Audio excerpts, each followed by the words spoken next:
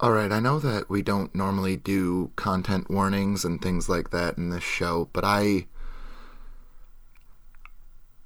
stand behind what I wrote. Don't get me wrong. I think that it's a very nuanced character, and I think that it's not something that I go about flippantly.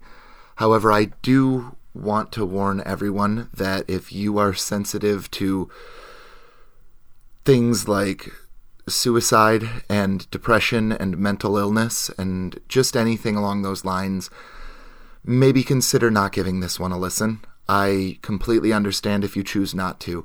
I just wanted to come straight out and warn everyone that there are some very heavy themes in this episode, and I tried not to dwell on them for too long, and I tried not to get super in depth with it so that it's just torture porn, I guess is a good way to put it. I don't really know what I'm trying to say about this, just that while I understand that it may upset some people, and I understand that this may not be exactly what you expect from a podcast that is mostly about comedy and about some friends gathering around a table, I still think that it's important to remember that when we're talking about situations like what happened with Ingrid, people go through very intense mental struggles, and this happens in the real world as well. And if you are dealing with any sort of deep sadness or depression, or if you're thinking about taking your life or anything like that, please reach out for professional help. And don't listen to something like this. This is meant to be entertainment. It's meant to evoke emotion from you, but it's not meant to throw you into a spiral. And so if this will do that to you, if you think that hearing about somebody who is going through something similar to what you might be going through will hurt and not help, please don't listen. I would far prefer that you do what is best for your mental health than to give me clicks or plays or anything that would come along with that. And so thank you for being listeners, and I love you all, and if you ever need anything, please don't hesitate to reach out. And without further ado, this month's Fillmore's Crossing story, Ingrid Fillmore.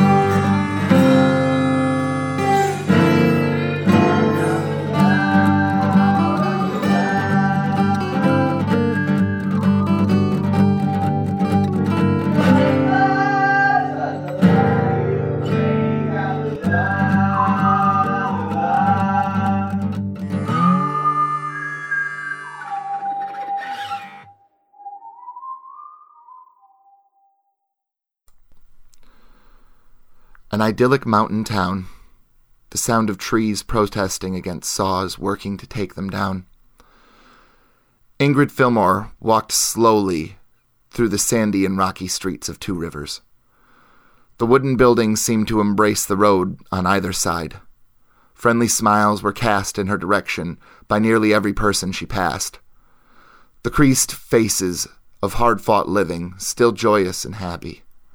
The smell of the spring flowers bringing a sense of calm. Sadness was fleeting here, as more rosy-tinted cheeks passed her by. It was a beautiful sunny day, and the rhythm of the saws was almost like music to Ingrid's troubled mind. Minutes passed as she made her way a bit further from town towards the quaint cabin she grew up in. She could see her father chopping wood while her mother tended to the garden out front. Their features were blurry, and only her intuition and context could help her recognize these generic features. It had been so long that only her father's stout frame and worn, leathery hands were recognizable. Those hands had provided for her entire life. She could not forget those hands as they gripped the axe tightly. The sweet smell of sweat hung in the air like a fresh pie cooling on the windowsill. It was comforting, like a load had been removed from her shoulders as the faceless woman looked up from her garden. Her lack of expression was comforting, until everything went blurry for Ingrid.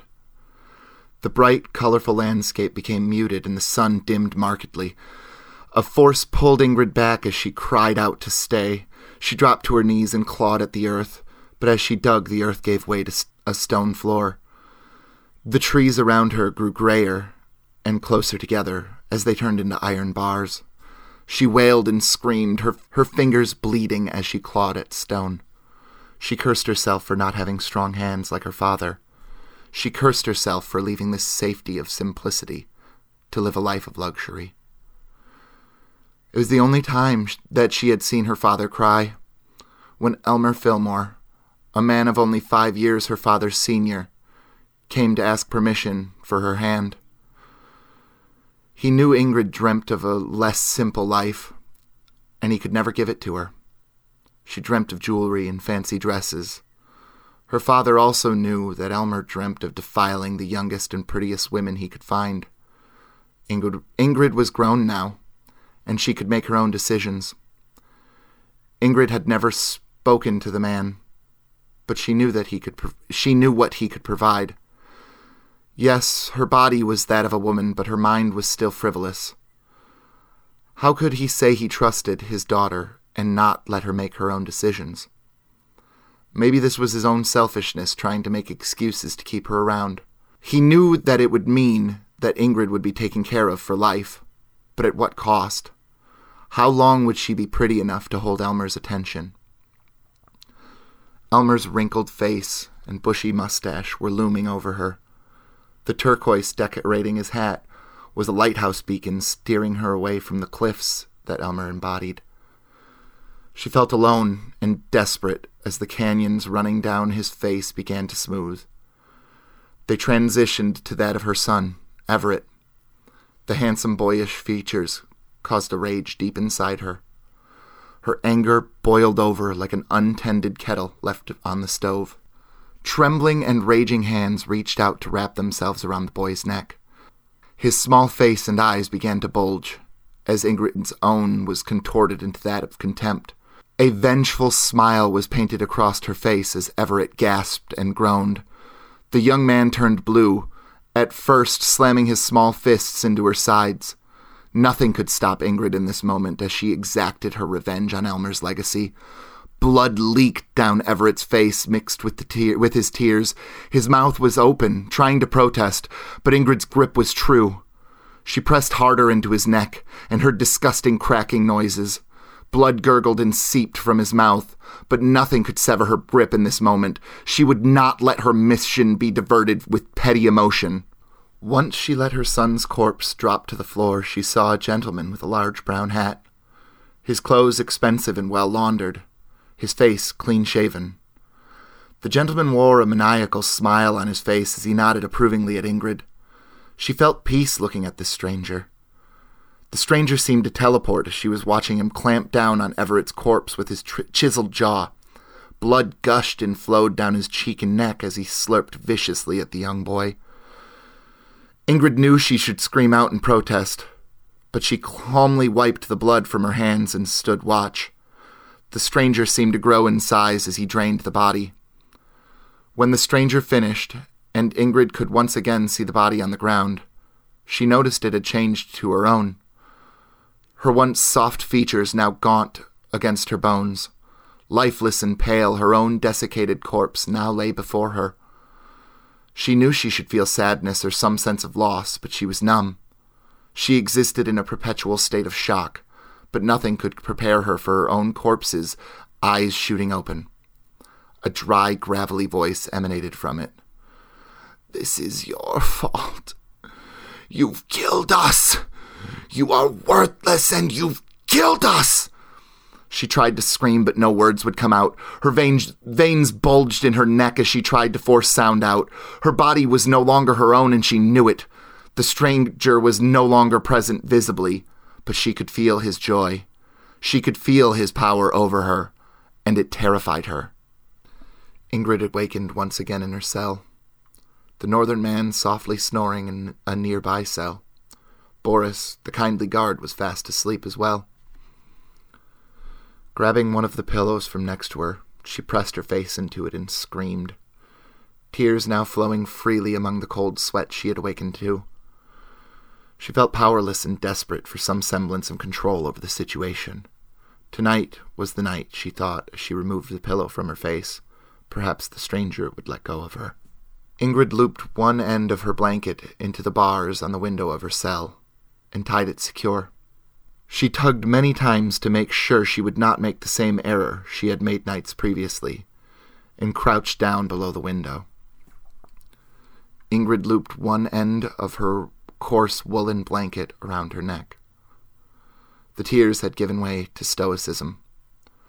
She thought of her father's hands and all the good they had accomplished, those hands that provided a life for her, those hands that would brush tears from her eyes and gently clean scrapes from her knees, hands that gently and lovingly caressed her mother. Why couldn't she have just wanted that? Why couldn't she be satisfied with finding a simple and loving man to spend her days with? Her own hands were idle and only cause for destruction. They brought no comfort, only death. They were weak, and the skin on them paper-thin. Years of letting servants do her bidding created weakness in her that she could not mend. This was why she was gripped by this madness. She was paying penance for her sins. She hoped Ernie could forgive this last transgression. Deep breaths filled her lungs as she let her weight be held only by the blanket. Gasping a few times, she almost panicked. But it only lasted a few moments before her calm returned. The faces that haunted her seemed to welcome her. They were proud, she thought. Even her father nodded in approval, as her vision began to become cloudy at their edges. Panic set in again briefly, but she willed it away and sank further into her oblivion. Each second a battle for relief and calm. The stranger's angular features and clean-shaven face appeared in her mind's eye, and the panic worsened. He grinned, and the way his cheeks folded at the corners of her mouth reminded her of the twisted demonic faces depicted in the Book of Ernie. He seemed to be feeding off of her fear, feeding off of her misery. The tunnel that was her vision closed further around this man's terrible visage. You are doomed to this, Ingrid. You are mine for eternity. Stay and play with me, Ingrid. Stay and play. When Boris awakened everyone for breakfast the next morning, Ingrid was laying in bed, and nothing of the previous night was remembered. She felt drained and her neck was sore, but no visible wounds were upon her. She knew she had killed her children. She knew she was evil, but she couldn't even weep over it. Ingrid Fillmore had become almost numb to everything at this point. She wondered if Elmer would ever come visit her. Not that she would visit him if roles were reversed, but she held out hope. Each time the door would open, her heart would soar, only to be dashed by the idiotic shenanigans of the folks who were supposedly here to fix this. She wanted forgiveness, but knew she didn't deserve it. She wondered if she would ever be able to forgive herself, if she would truly be able to move on from this. Ingrid settled upon the idea that she did not deserve to move on, but instead to dwell upon this until the deputy gathered up the courage to hang her.